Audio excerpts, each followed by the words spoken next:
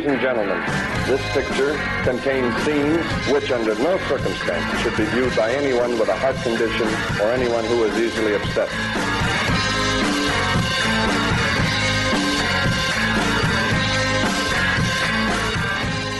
Hey, welcome back to Caustic Content, the show where two dear friends challenge each other to find the absolute worst thing streaming on the internet. Joining me as always, I got Adam Myros here. Myros, how you doing? I'm a little nervous again. I feel like I keep when we're switching off these co-hosts. I don't know, man. I feel like I keep picking the wrong slate for the wrong host. Oh, it's all about adaptability, baby, and that's why I'm the LeBron James of Diarrhea Cinema. Also joining us today is our third party here, our neutral third party, Mr. Stephen Coleman. Coleman, how you doing? I'm good. Am I the diarrhea of judges? Yeah, you're the diarrhea. You're looking for, consistency, liquidity, and a sore taste, stomach, smell, texture. Coleman, after last week, I would call you the most solid of all judges. Oh. You're not liquid like our past judge, Colin. Do I pass easily? I'd pass so. Easily. And he has made some terrible decisions that have left him, maybe they've left me reeling on the toilet for days. But I don't know. You should just consider. I would say listen to the last episode, but you can't even get a concept of what the fuck won last week without watching the film yourself. But suffice to say, one of the very worst films we covered on this episode somehow netted me a loss. It was staggering. Yeah, it's called Myros Doesn't Respect Art. And I think that's going to come back to bite him again this week. Myros, what are our rules, by the way? And this is a special episode, so make sure you get the caveat in as well. A special episode in that we are covering short films this week. So we should do this more often, frankly. Yeah. Yeah, feels a little better. Yeah. The rules, as we lay them out, are that we're only allowed to use what the streaming service provides us. If they give us a trailer, boy, that's nice. But if not, sometimes they just fly in blind. These can't be found footage films, just too redundant. We try and stay away from them. We have what we call the Godfrey Ho clause, which is to say only one film per director is allowed in competition.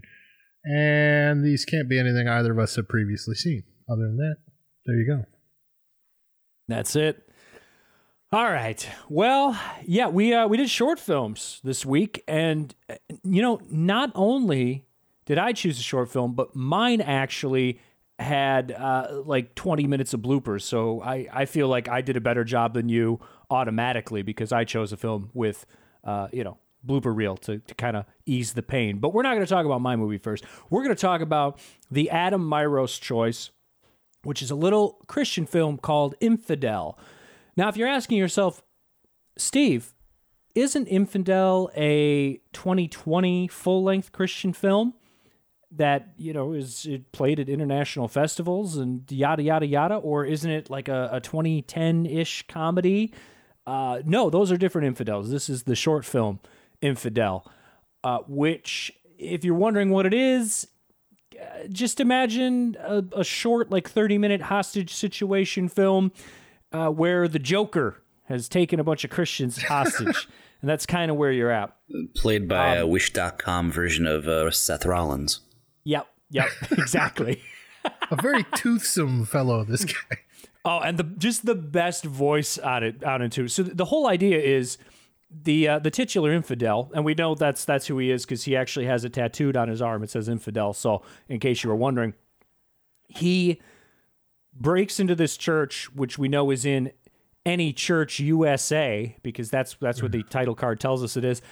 He goes in, he says to the congregation, "All right, anybody here who's not a Christian, you can leave."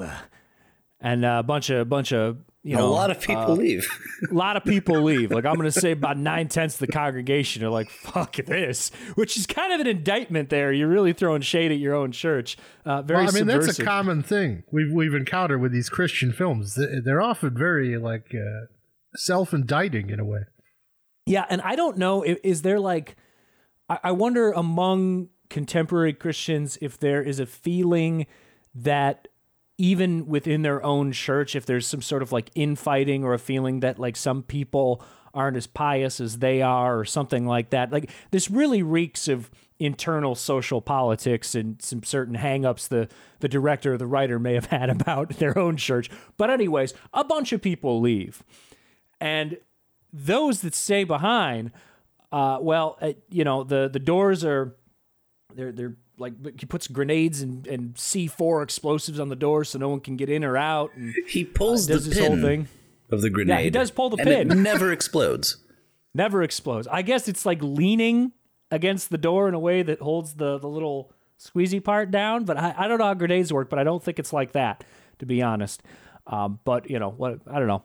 Maybe I'll get one from the Army surplus store, fill it up a little, gunpowder and test it out myself and see how that functions. I mean, was there ever a grenade? I guess that's the great question posed by the finale of Infidel. Maybe the grenade was never there. Yeah, we don't know. This movie, it's quite artistic in its execution. It goes exactly where you think it's going to go, and that's where Seth Rollins' Joker, he seems to, there's something quite devilish, if you will, about the infidel, and he seems to know more than your average terrorist would know, and he goes up to individual people and basically calls them out for their hypocrisy. So there is a deaf woman and her husband, and he goes to the husband and basically gets him to admit that he has committed some infidelity.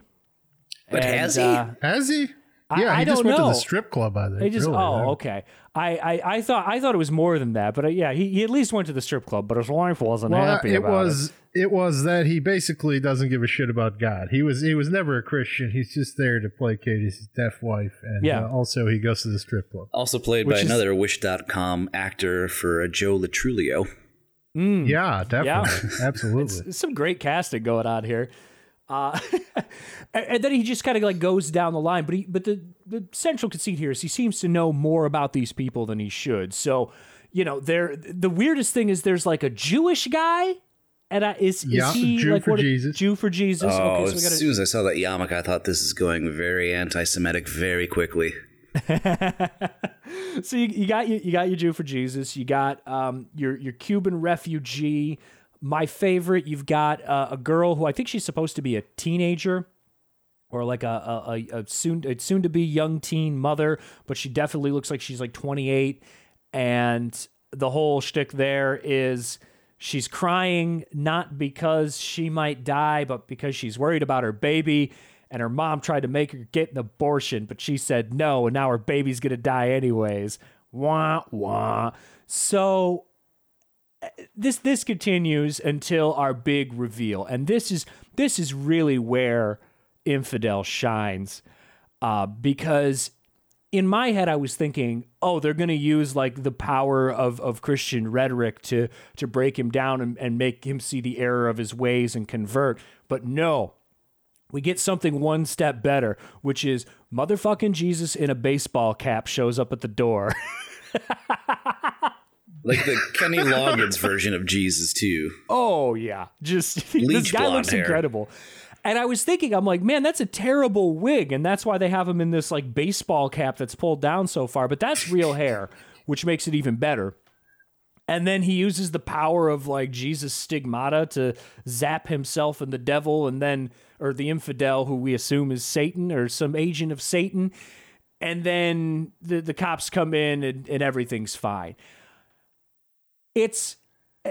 I will say this, okay, for Infidel. This is, in terms of pure production value, this is a movie that is better made than I would say than anything that we have watched. It does. You're out of your mind, but it's what have we watched? The high tier. What have we watched? I mean, we've watched things that are like real productions, like your Show Dogs and your what have you. I would say this is kind of on the same tier as most of the Christian stuff we watch. It's up there with Kirk Cameron and the Trump prophecy. This is have we watched a Kirk Cameron movie? I think we watched Kirk Cameron on a different podcast. Oh, well, okay, that's fair. Maybe. Well, the Trump prophecy is a good comparison. The thing is like this is upper tier. This is higher tier than like Road to Damascus, but it's that higher end indie trash film that still didn't cost a lot of money. But this is for our podcast. This is all the audio levels are fine. The special effects aren't good, but they're not garish. The lighting is totally functional. These actors seem like they've done something maybe outside of community theater, or at least were coached up to seem like they were better than community theater. Everything about this is totally, totally functional. It's dumb as shit, and it's also pretty racist, but boy howdy, it sure is a functional movie. I mean, yeah, that's the highest praise you could give to the thing, I suppose. It is what you'd expect. I think you probably give the actors a little too much credit, or maybe the parishioners too little credit, because I don't think this has any outsourcing whatsoever. I think this mega church just bought a couple red cams, and they just filmed their fucking yearly pageant play or what the fuck ever. And I feel like I've seen this 100 times, having attended Assemblies of God services in my youth. Yeah, it's horrible, but it is. It functions. It exists. There's nothing like glaringly wrong other than the rhetoric. Well, even with the rhetoric, this is kind of interesting to me too, because they sort of tap dance around. They try to tap dance around the obvious like racist, xenophobic undertones here. The guy looks vaguely like Middle Eastern, so you're like, I see what you're doing here. But when the infidel speaks, he seems to be more of an atheist. So that's their way around things. But we know what the true purpose of this is. They still called it infidel. I mean, that in and of itself is called your movie infidel. Coded language. I don't know. I was joking and I said that Infidel is better than Joker, which I mean I was joking, but also it's kind of true. It's shorter. It's shorter. Yeah, it's a lot shorter.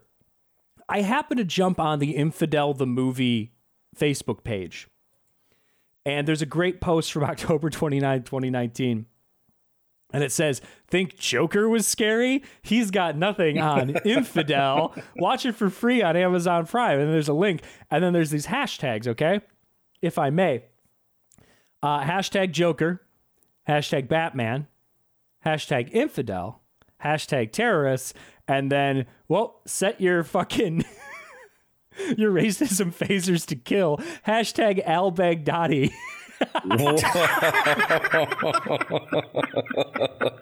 So it's like it's just Jesus the mask Christ. Comes off, so it's like, oh yeah, he was an atheist. And you know, I mean, there's Cubans. This takes place in Florida, more or less. You could tell, like, why would you think he's a Muslim? Why would you think that? But then hashtag the guy who like led the Islamic State of Iraq, and I think wasn't he the leader of the Mujahideen or something? Yeah. So, there you go. There's your racism alarm. But that being said, the titular infidel, he's great. I love him. I love the gravel voice. I love how stupid everything. Yeah, that's right. I came in here to make you renounce your Christianity. Ha ha. Boy, I'm gonna get you. I like how many times he's like, speak into the mic. It's like, that's right. I'm going to hold a gun like a microphone. Doesn't that make you feel uncomfortable? It's really good stuff. Which, by the way, this is my demo reel. I want to be an infidel too. Call me up, George Monteiro. It is. He's fine. I mean, he carries the movie as it is perfectly fine, honestly. But it's just the parishioners and their fucking stock stories. That's where things fall the fuck apart. I mean, especially like the Castro shit. Holy God, it's like I don't even know what to say. It was good. Like if I was making a just a parody of all these Christian tropes that they have in their films. This is like the greatest hits. It really is like a 30-minute condensed version. It's like outside force that you attribute to evil when it's in fact your own xenophobia, and then all of your internal stories are just like basic ass shit. Like, we hate immigrants, but this Cuban guy's okay. That's a classic one. Or mommy tried to make me get an abortion, but I said no. Classic. They love talking about like porn addiction, sex addiction, titty club addiction. Yeah, what? Didn't the pastor, I think the pastor was like a porn addict or something? They never say explicitly. It's like, you got all these pictures on your computer, and he just, I guess it's implied that it could be porn, but like, I'm more concerned, like, well, what type of porn? Like, if it's just regular porn, like, who cares? But like, are they implying it's like child pornography? Yeah, God cares. Well, they try to paint in extremely broad strokes, like the suggestion of infidelity, but the guy just goes to the strip club, and his wife is mad because I don't know. I don't understand. It's weird because just the way they frame it makes you uncomfortable, the lack of detail you're given, and it's just all kind of confusing. But you get that especially when you factor in the teenage girl who is accused by the infidel of adultery, and then you've got this nebulous stuff with the pastor, and all of a sudden she's really into Jesus. And I'm like, I don't know. I don't like this. Seems like she was knocked up by a married youth pastor or something. Mm-hmm.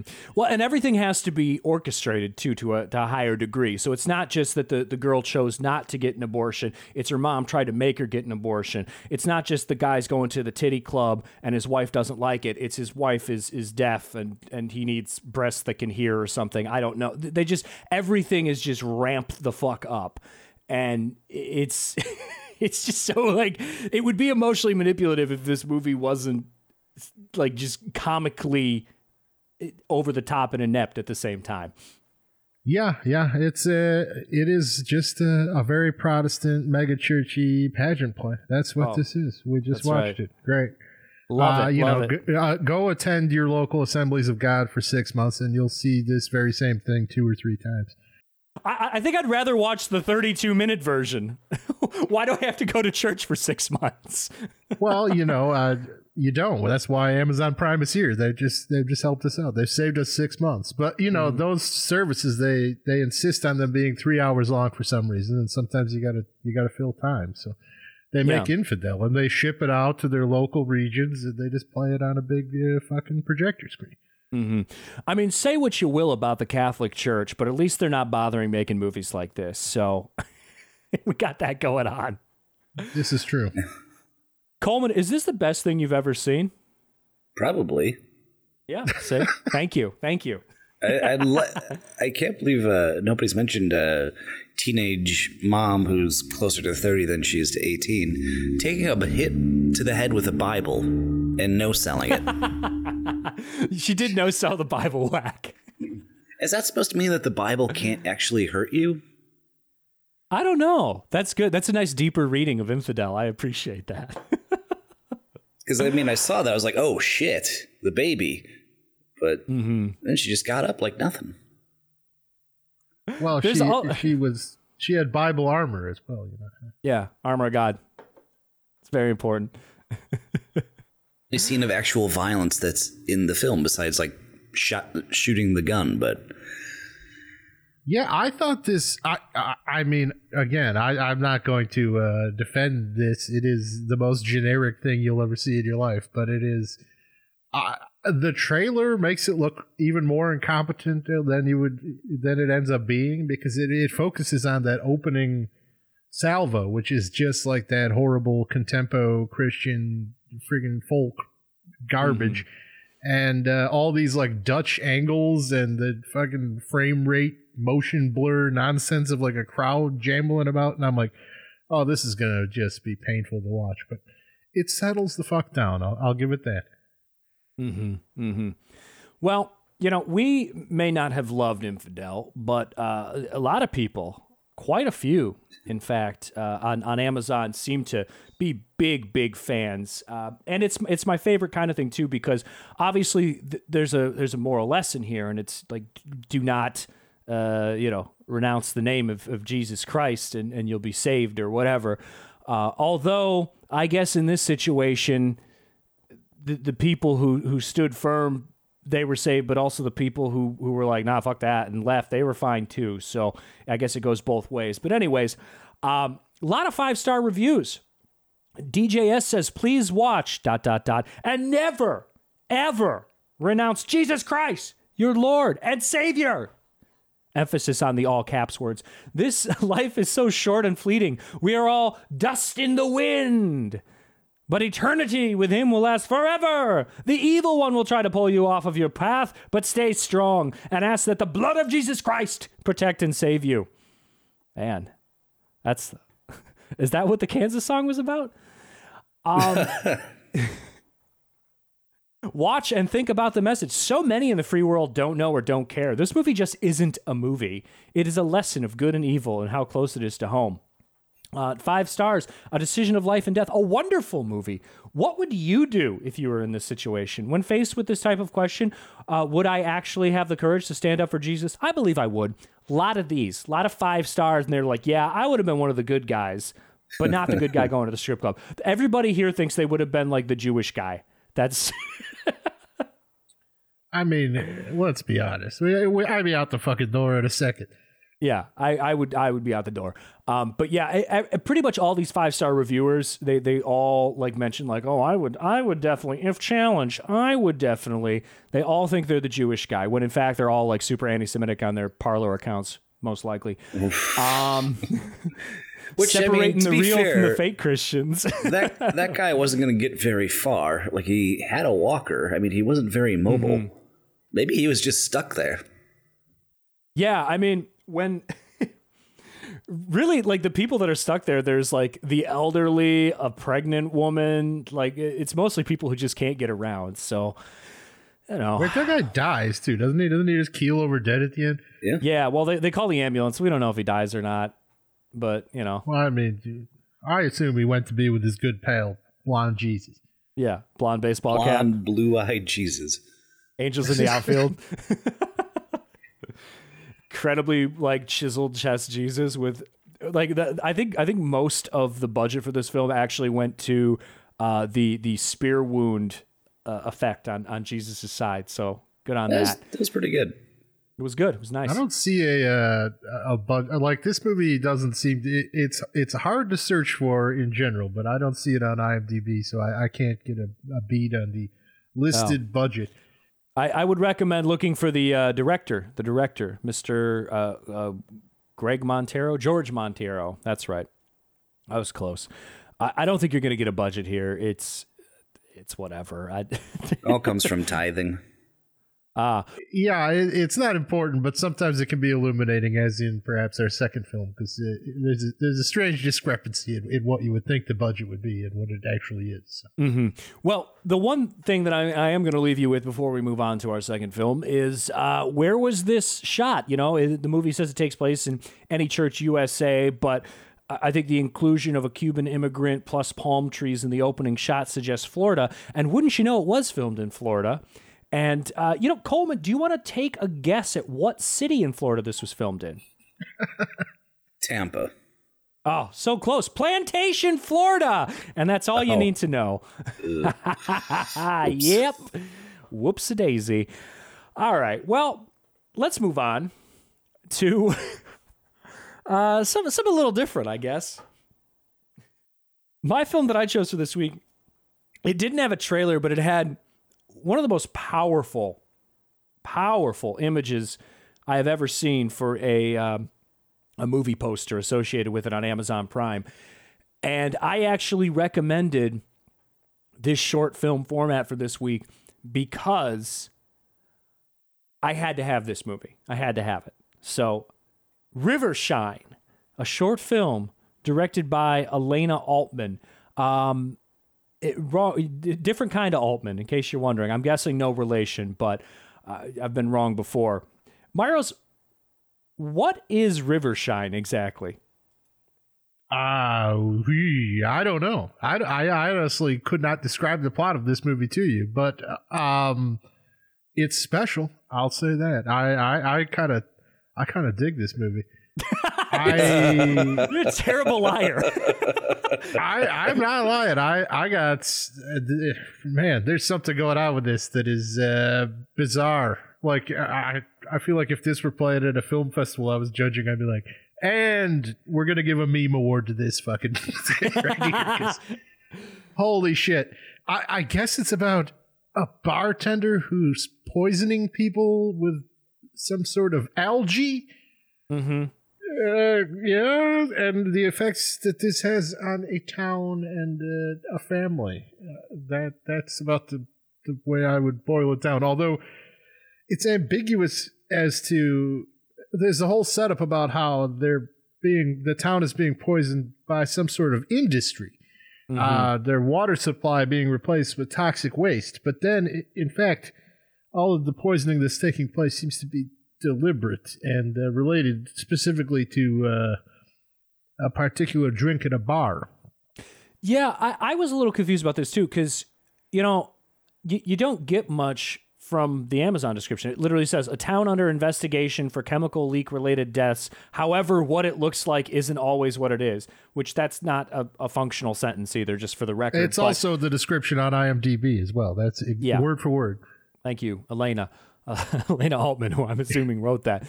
I don't think the town is under investigation for anything. There's talk of, like you said, there's that reporter.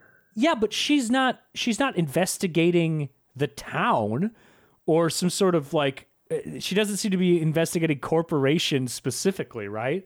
Like she's just I think she says she's investigating suspicious deaths related to a refinery. Okay. So I guess? Yeah. I don't know. He's also in the movie for like 4 minutes, so take that for what it's worth. Roundabout. I don't know. Coleman, what did you make of this one? I don't even know how you were all able to retain that much information, because I just couldn't. I was completely lost. And no one can blame you for that, because I'm also pretty sure that I don't know if he's the protagonist, but he's the primary male lead. He's got something going on where you can't. He can't really speak clearly. Let's just say that. I felt really uncomfortable whenever he was on screen. Same. It's very uncomfortable. I feel like he probably didn't want to be there. Maybe shouldn't have been there. Like he clearly was recovering from something. I don't know if it was a stroke, but I want to know the backstory here, because this is a thing. It's bizarre because this has it doesn't have real quote unquote actors in it, but say like the doctor, she's a fine actress. She's got a ton of credits, mostly background work, but nonetheless, she's like a working actress. And then you have this person, yet you build around this guy who, he's definitely seems to have some medical issue or something going on. It's this very bizarre choice. Mm-hmm. It's really uncomfortable. And speaking of bizarre choices, what about that fucking score? That's what we got to talk about. Oh, this is where the movie really shines. I'm gonna hit the volley over here to Mr. Coleman, where I'm gonna say I watched the credits because I watched the bloopers at the end for funsies, and I don't recall them attributing the score to anyone in particular. So my question to you, Stephen Coleman, is: do you support my theory that no one wanted to pay for or had the ability to write a score for this movie? So either Elena Altman or one of the other writer-producers decided that they would literally just kind of grab a keyboard and figure it out. Oh, absolutely. That's what the vibe that I'm getting. Like if somebody put like a fucking Moog synthesizer in front of me, and I sat down, I was just like, I'm going to dick around with a synthesizer that I have access to. The score to this movie is what I would make. It's just like, ooh, I found the farty noise. Yeah, it's absolutely not composed by someone who can read music. That's 100% for certain. Like it is just all over town. It reminded me a little bit of the MTV music generator from the early 2000s. Yes. Software you could put in and suddenly you were a master producer. Mm-hmm. That's a great example. And the other thing is it's fearless in its execution, because it's fearless, that's for sure. They're just going for it because it's constant. This score never lets up. I think in the last 10 minutes or so of the movie, I think there's no score for about 2.5 minutes, and it's noticeable because you're like, wait a second, where's the weird synthy fart music? And it just goes away. And then on top of that, the synth is the only thing that's coming through clearly. So if you're watching this on a TV, it's one of those fun ones where you crank the volume up to 99 so you can hear the dialogue, and then the fart synth comes in, you crank it back down to 20. If you watch this with headphones on, it's like an audio assault on your brain. Because it's also fucking stereo mix, the fucking bullshit keyboards swirling around your head. It's who took the time to do this? I know. That's why I'm glad. I'm like, man, I'm putting on the pricey headphones for this one. I really got to bask in the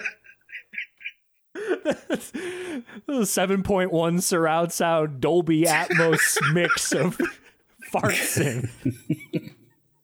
It's great. It's like if they put out an OST for this, it would have to come out one of those special Blu-ray discs that's just music, and that's how you listen to it. So this movie does not have any credited soundtrack. The only sound department worker credited is a boom operator, and yet, even though that's the most remarkable aspect of this thing, there are in fact 9 credited writers. Mm-hmm. Well, actually, I don't find that hard to believe. Yeah. It's everybody was assigned one scene, but they didn't actually talk about what the story was or anything, and then they just glued it together. It's great. I don't know. There's so many things that are just, they're not only weird, but they're just completely disconcerting. You're like, how, what, it just yanks you out of it in a violent way. These people keep going to this doctor who is ostensibly a good person, a good guy in this whole scheme of poisoning people. And yet she people come in, they're like, yeah, I'm hallucinating, violent hallucinations, having seizures and vomiting. And she's just like, well, it's probably depression because your wife left you. What? I don't think that's the solution. That's the answer. I guess that, there are 3 characters who are poisoned separately in this film, and it just repeats their plight over and over again. So first, well, I guess there's 4 eventually, but it starts with the captain, whoever the fuck the captain is. He's, I believe, one of the 2 people in the open who are incoherently mumbling about a candidate who's running for president as a hoax, which just made me think of Vermin Supreme, and they were talking about how he would have solved the water crisis, and I'm like, is this movie about the Flint water crisis and how Vermin Supreme would have fucking cracked the case? And yeah, then we move on, and the captain has been poisoned by this bartender, and he's hallucinating at the doctor's office about being choked, and she's like, I don't know, seems normal to me. Your blood work looks great. And then he just keels over dead. And immediately, his best pal, Father, as he's credited, who is the gentleman who's struggling his way through this thing, he receives a shot of the old river shine and proceeds to go through the exact same thing to the exact same doctor, who knows that they have a pre-existing relationship, as he was with the captain when he had his fit in the doctor's office. So he comes to the doctor a month later and is like, boy, hallucinating, vomiting. She's like, boy, it must be grief. And you're like, what the fuck's happening? Is this doctor in on the poisoning plot or something? And no, she seems to be a protagonist of sorts. Father keels over dead, of course, after having creates hallucinations that mirror the captain's own. And his new Russian bride, who has not been introduced in the film at all until Father's passing, immediately receives a shot of Rivershine on her own. I don't even know. It's not even related. Wanders into the bar. Yeah, you'd think it'd be like the more bartender has like exited the film essentially. She's no longer related to this family. But the stepmother just happens to go into the bar and get a shot of Rivershine out of the blue. Yeah. And she has plenty of motivation to like seek this woman out and poison her because she's with her man, but that's not really explained. And the whole Russian bride thing is bizarre to me because before father, before he keels over dead, he breaks up with the Rivershine bartending lady, and he says explicitly, like, I found someone new. And in a conversation previously, when he's talking to his friend, who is the one that dies first from the Rivershine, the guy's like, oh, man. Captain. Yeah, the captain. He's like, you got to go see this doctor. She's a sexy lady. Love this doctor. You know, you gotta meet someone new, like this doctor that I have. And then, so you think in your head, oh, he's dating the doctor now. But no, he just literally went to see the doctor, and he bought a mail-order bride that we are not introduced to until she's poisoned, like you said. It's lunacy. Like, what? Right, yeah. So then the mail-order bride goes to the same doctor again, on unspecified amount of time later, but presumably quite soon, reporting the exact same symptoms. And the doctor's like, must be grief. Like, you can't. What are we doing here? She's got to be culpable, or we can't just make this character like this incompetent. I don't really understand. I guess that the only reason for the Russian bride to have even gone back to the doctor is just so you could work in some of that hot lesbian action, Vince McMahon style. Yeah, they love it. This movie needs more titties. Yeah, it's just, I mean, that's what it turns into, is like, I don't know, these hallucinations up to this point are primarily violent. And then all of a sudden it's just like, well, no, we're going to have a girl on girl scene where two people at a doctor's office just kind of like dry hump on each other's laps. And then a boob falls out for half a second. And that, again, with like, we've been here before with other films, seeing non-professional actors like in any form of nudity makes me extremely uncomfortable.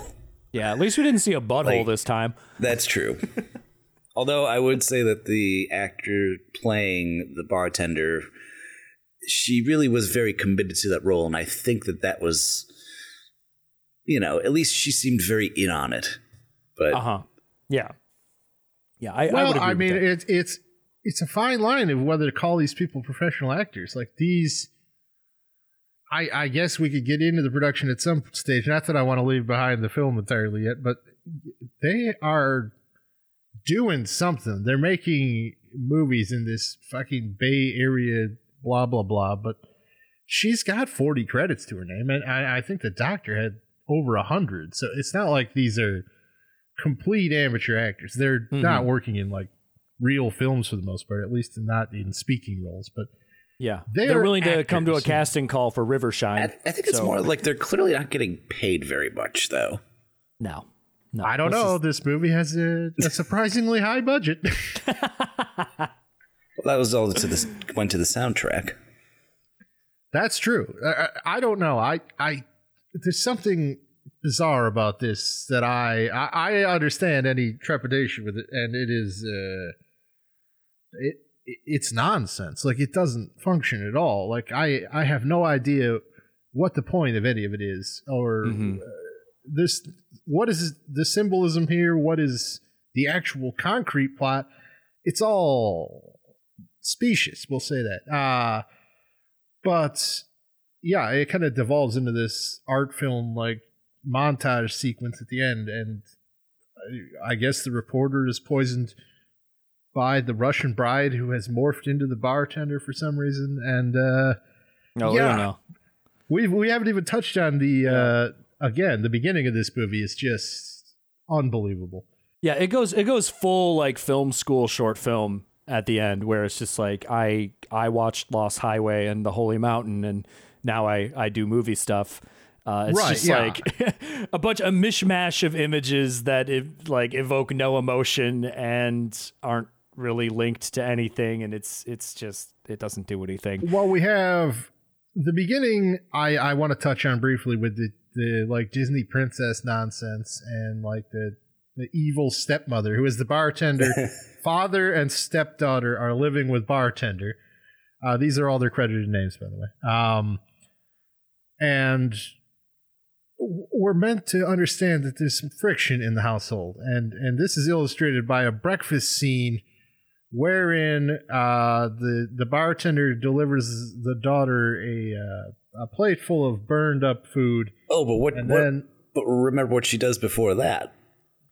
Oh yeah, doesn't she like wipe her ass on it or something? She does something to the toothbrush. She takes out her toothbrush and scrubs the toilet for a really long time. She also seems to have put some sort of astringent in her facial moisturizer. Mm-hmm. Yes. We have a direct toothbrush in the toilet type thing. And classic. Beyond, so the breakfast proceeds, and the daughter says, "Oh, I want it sunny side up." So the bartender goes, grabs a raw egg, and smashes it on her head. And the dad's just like, "No, seems fine to me." It's like, it's good for her hair. Yeah, I it's hard to describe how much joy I was getting out of this sequence, just because the whole time there's this fucking score going on, like boop, boop, boop, boop, boop, boop, boop, boop, boop, boop, boop, boop, boop. And I'm like, okay, we're onto something here. This is gold. We found it. Yeah, it's it's interesting to say the least. There's not a lot out there that's like Rivershine. I'll say that. It's it's on its own wavelength. Now, again, we've been pretty hard on the old Rivershine, but I'm sure someone out there loves this film. And wouldn't you know, it's got 1 5-star written review on Amazon. And it's from a little person named Elena Altman, who you may remember from 10 minutes ago when we told you she was the director of the film. So Elena writes, "This film takes you on a weird ride through visions and thrills. Very mind-mingling, suspenseful film. Leaves you in thought." Yeah. And she likes saying mind-mingling so much the title of the review is actually very mind-mingling, suspenseful film. She's like, that's the big takeaway. Suspenseful is misspelled, by the way. Yeah. In the title. Suspenseful. It's very suspenseful. And I will also note that bartender is misspelled in the IMDb credit as well. That's good. But yeah, it'll make your brain engage with small talk with other brains, I guess. Quick question. Is Elena Altman the person that we see in the reflection in the mirror when the daughter's face is burned by the facial astringent shit? Ooh, good question. Gotta be, right?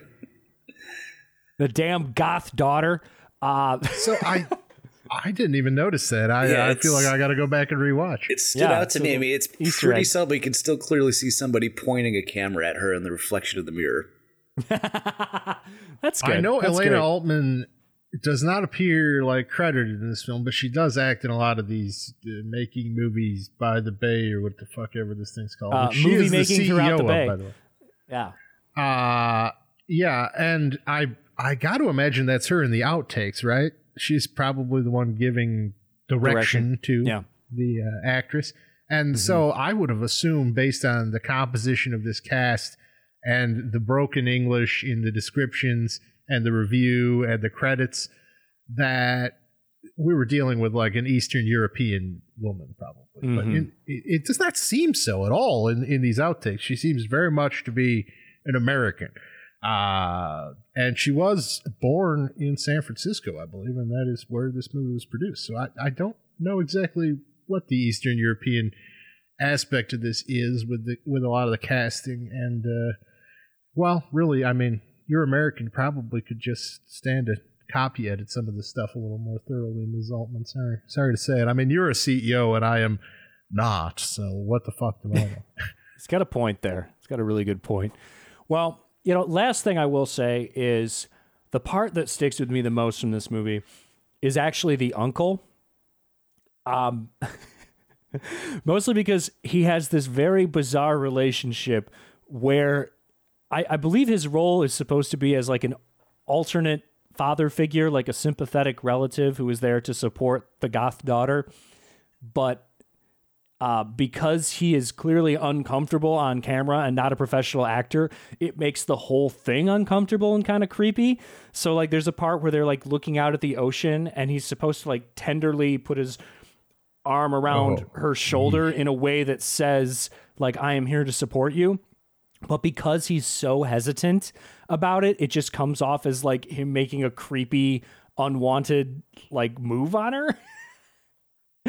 And then there's a complete throwaway scene where they're talking in the kitchen about the stepmom. And then he talks about how like they were at the funeral or something. And he like banged the bartender or something. Is that right? No, he banged the Russian bride. The Russian bride. He banged the Russian bride. And we are also led to believe that she was a bad mother as well. So, and apparently her and the bartender look like this girl's mom. There's this whole weird thing swirling around here. Well, I think the mom is played by the bartender. I think that's the same actress for both roles. Yeah. It's all just deeply uncomfortable at the end of the day. So, that's pretty much it. Yeah, that is very strange. Especially the actor who plays the uncle, Manuel Camacho, obviously Hispanic in some fashion. And that... No one else in the cast is. So the fact that he's the uncle and is also like lascivious towards every woman in the film in a way, it just makes for a very strange, uncomfortable atmosphere whenever he's on screen. And you would think that this movie was built around the stepdaughter as credited. Like that, she seems like the central character. We open on her narration. It seems to be about her family, but she just it's her point of view. She fucking leaves the film like maybe halfway through it, honestly. We get one last scene. That scene with the uncle where he's talking about having sex with the Russian bride and then taking her to school, I guess, is really the last. I think that's the last scene she's in the film outside of, I think she's part of one of the like hallucinations. Oh, absolute chaos here. Absolute chaos. So, Myros, how are you going to defend Infidel? Why is Infidel the worst film? Give me your hard sell.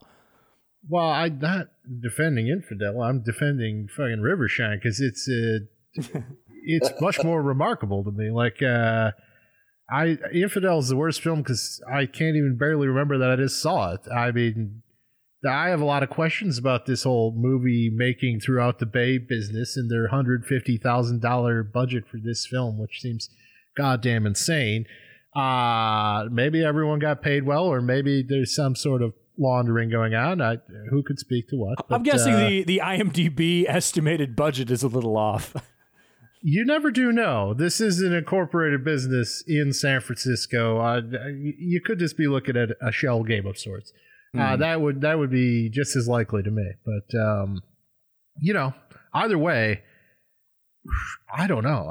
Whatever Colin was seeing in that fucking Key Lime Voodoo movie, I guess I'm seeing here. Like, to me, this being a short film and not overstaying its welcome and just being complete fucking nonsense with the most absurd score I've ever heard in a film.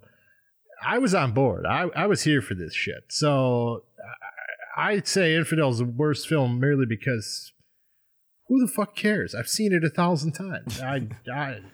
This thing is better than Joker. A diamond in the rough. All right. Well, I'm gonna give you my hard sell here on Rivershine being the worst of the two films that we watch. At the end of the day, it's pretty cut and dry. Infidel is a movie with it's got structure, it's competently lit, it's competently acted. There's it's a narrative, and that story is told very clearly. Is it generic? Of course. Is it great? No. There's actually a standout performance here. The titular Infidel. It was cheesy and stupid, but I'm not going to forget that dumb voice. All right, anyone who's not a Christian can leave. Like it's just like comic supervillain over the top. It's not a good movie. It's trash and it's deeply racist, but it's a movie. Would you call it an atrocity or a curiosity? We got to stick to our rigid format here. Oh yeah, these are both atrocities. End of the day, I don't want to watch. There's nothing. These are both atrocities. Oh, really? See, Rivershine is fucking firmly Riverdale? A curiosity in my mind. It is absolutely a curiosity. I would watch it. I would recommend. I would buy the soundtrack. I would buy the soundtrack. It is one of the Infidel is atrocity. It's not. On the grand scale of atrocity committed by this podcast, it is a minor atrocity, but minor atrocity. Who the fuck wants to watch it? Yeah, Coleman, you're the deciding vote here. So, how you going, buddy? Yeah, Myros, you mentioned something about Rivershine not overstaying its welcome. I have to disagree with that. Even though this is a short film, I was very much, I don't know if it's just a matter of being lost and disoriented throughout the process, but eventually I was looking at my watch towards the end of this film. I was deeply suffering. Infidel, at least, like Cuff said, it was competent. It had a structure.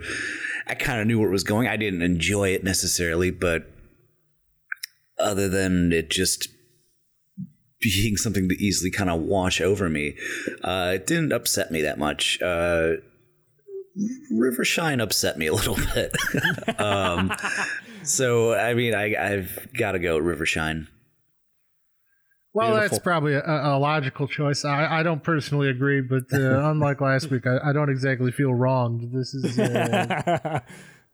a choice that makes some amount of sense. I don't know, though. I'm going to stand by the fact that for me, Rivershine, if you're looking to dabble in any of this fucking muck, this might be one to at least pop on, because again, it is short and it does overstay its welcome. If we're being honest, it's just it overstays its welcome far less than the average thing that we watch on this podcast. Mm-hmm.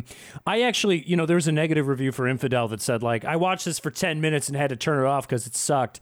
I would apply that to Rivershine right now. So if you're listening and you want to get a taste of some of the dreck that we watch, I think the first 10 minutes of Rivershine will entertain you sufficiently.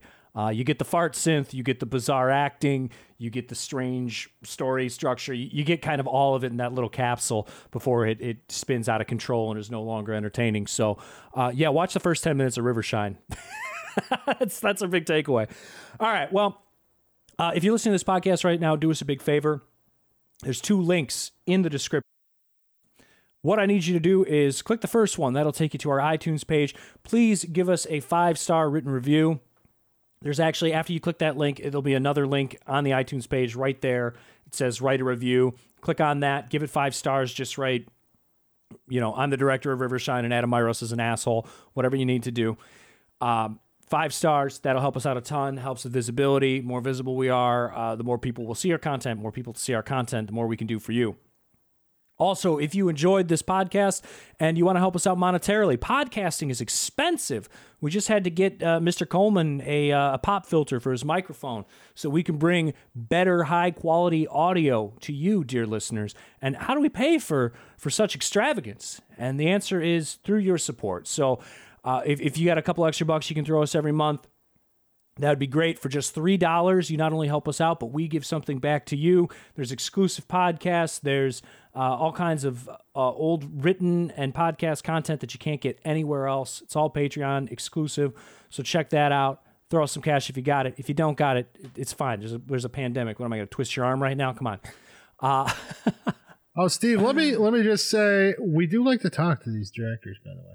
Elena Altman, you want to reach out, we would love to interview you. I'm very curious about whatever in God's name movie making throughout the Bay Inc. is. It fascinates me, and we would love to have you on the podcast to discuss this, because I think you may have gotten some flack here, but you did make something very intriguing. Mm-hmm. Now, same goes for George Montiero. Call us up, baby. We're here for you. I don't know about that. I mean, maybe we'll pass on George Montiero. George, we're not going to answer your call. Sorry. I would probably start to feel like the titular infidel if I had to have an interview with him. Renounce your movie-making career. Do it now. Anyways, Mr. Coleman, thank you once again for being on and casting that deciding vote. Myros, what's the scoreboard say right now? You're just taking a 3-1 lead against me. Oh, feels good, baby. Feels good to be a champion. Keep in mind, I am still holding the belt. I am defending season 1 champion. I was down last season, and we're down again, but we're going to come roaring back. You're like the Celtics after Larry Bird retires, man. That's where you're at right now. Just an old broken down team, just looking back at what it was like to be a champion and just being nostalgic for those golden years that are never going to come back to you. So, with that said, we will see you next time. And, that's about it.